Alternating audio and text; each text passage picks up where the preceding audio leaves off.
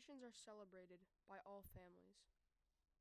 For my family, getting together with our extended family, sharing gifts, sharing love, and sharing laughter is the best tradition we have.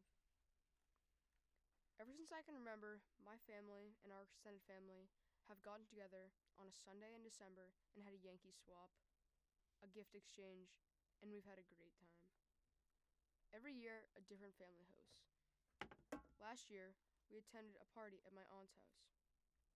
This party is one of the most anticipated family gatherings we have all year. It is so special because we don't get to see each other that much during the school year since we all are so busy. Every year we have a Yankee swap. The Yankee swap is tons of fun because everyone brings a unique gift. The gifts are never expensive or valuable. They're more joke gifts that everybody can get a good laugh out of. The Yankee swap usually happens around 11:30 to 12:30, which is perfect because then we can all grab lunch, sit around a TV, and watch the Patriots game. We specifically planned this party on a Sunday in December so that we can watch the Patriots game.